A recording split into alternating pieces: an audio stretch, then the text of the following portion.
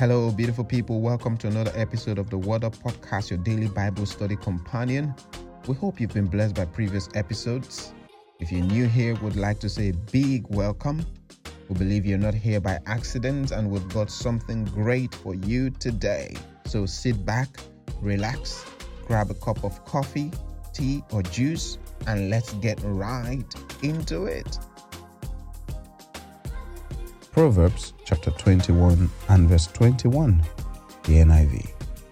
Whoever pursues righteousness and love finds life, prosperity, and honor. I'll take the Passion Translation as well. Proverbs 21 and verse 21. Lovers of God who chase after righteousness will find all their dreams come true, an abundant life drenched with favor, and a fountain that overflows with satisfaction. This is somewhat a continuation of what we shared yesterday. It is addressing our focus in life, what drives us. We talked about those who are money-driven, and we mentioned that money in itself isn't a bad thing, but putting money above God is what counts as evil. Shall we continue in that light? Let me quickly say that God seeks to be supreme in our lives, and anything we allow to take a place above Him becomes an idol, and God is a jealous God in that regard. He would not have us serve two masters. Whoever pursues righteousness and love finds prosperity and honor.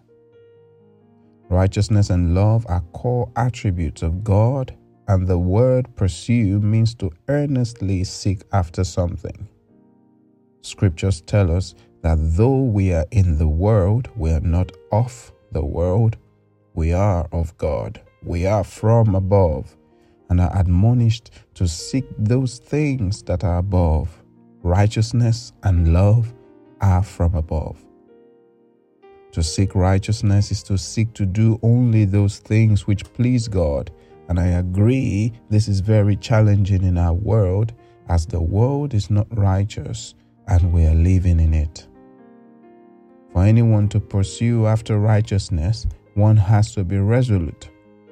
Righteousness being our watchword and foundation upon which we dress, speak, work, relate to people, watch our movies, listen to music, essentially do everything in life. Righteousness to determine what we do in our relationships with spouses, boyfriends, and girlfriends. Being righteousness conscious is being conscious to please God in every aspect of life, allowing Jesus to be Lord of every area of life. Many of us pray the sinner's prayer saying, Jesus, be Lord of my life. But what that really means is that we ought not to do anything the Lord has not commanded, or anything that would make the Lord unhappy. This is one reason some choose not to be Christians, so they can do as they please without being answerable to anyone. Sounds like a smart decision, right? But yesterday we made it clear that everything we do in this life, including how we live life, we will give account to the one who owns life. When we're faced with difficult decisions and situations, we don't start by running to people to hear what they think. We want to ask God what He thinks, check His word to find out His thoughts on that matter.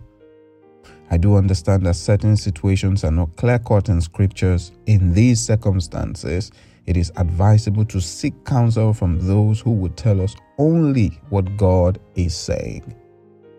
I remember a distant friend of mine, not someone in my circle though, but someone I know. This chap was having issues with his wife and wanted to have a divorce. They've got 3 children together.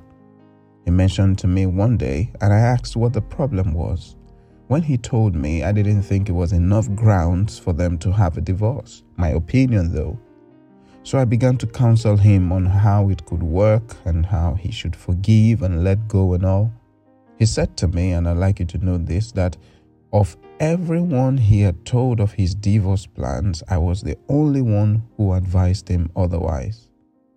I wasn't surprised because the value of marriage has been lost in the society today, and marriage is no more treated as that sacred union between God, man, and the woman, but a mere contract which ends quickly like the sunset. If everyone around you is advising you to take a decision, it's no ground for you to take it. You need to check if that is in line with the Word of God. Is it righteous? Does it please God? In that chap's case, I gave him several reasons, including the confusion and heartbreak they're going to cause their little children. But apparently no one cares these days. It is the norm in the society. That was why I said earlier that one has to be resolute and pursue righteousness. Mind you, the word being evil is not an excuse to be evil. A tilapia fish in the midst of catfish would not change its identity. We've got an identity to preserve, the identity of righteousness. For we are the righteousness of God in Christ Jesus. The other day, my wife was looking for a style of dress to make for my brother's wedding, and she couldn't find one completely decent style that she liked. It's either the top exposes too much or the bottom is slit unimaginably. So she had to merge styles to create a decent style for herself, top from here, bottom from here, middle from there, etc. Dear friends, I do not deny the fact that the world is evil, but children of God need to shine their light. The more the darkness, the more the light will be appreciated. It says, pursue after righteousness and love. God is love. Love is the most foundational doctrine of Christianity. Anyone that does not love does not belong to God. Scripture says it, not me. I like the fact that love was merged with righteousness because the prevalent thing called love in the world today is unrighteousness. So we see, my friends, that we're constantly fighting against the world system to please God. And the verse reminds us that if these are our priority, that is righteousness and love, we will find fulfillment in life, honor, and prosperity. May I end by saying what others seek after, what they rise up early and sleep late, we find in God. So seek first the kingdom of God and His righteousness, and all these things will be yours in abundance. Have you learned anything from this podcast today? What are some life lessons I think we can pick up? Number 1, be resolute in your pursuit of righteousness. Be resolute in your pursuit of righteousness. Number 2, the thicker the darkness, the more relevant the tiniest bit of light. So let your light shine. Lesson number 3, if we seek God with our whole heart, every other thing follows. And we don't have to struggle like every other person. Shall we pray? Dear Father, we thank you for your word, which has comfort to us today. We understand how difficult it is to live for you in this world with so many oppositions and so many evil around us.